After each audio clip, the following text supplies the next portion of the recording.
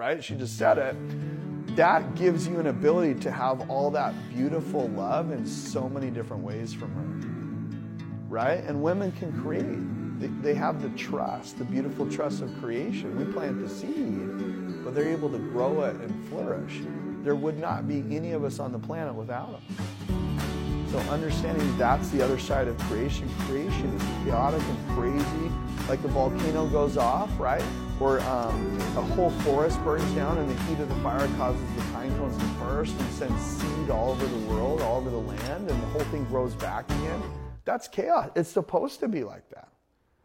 But being able to stand it, not get burnt by it, not get tipped over or chopped down, and not walk away, but walk toward and run toward that, is the ultimate level of love for a woman.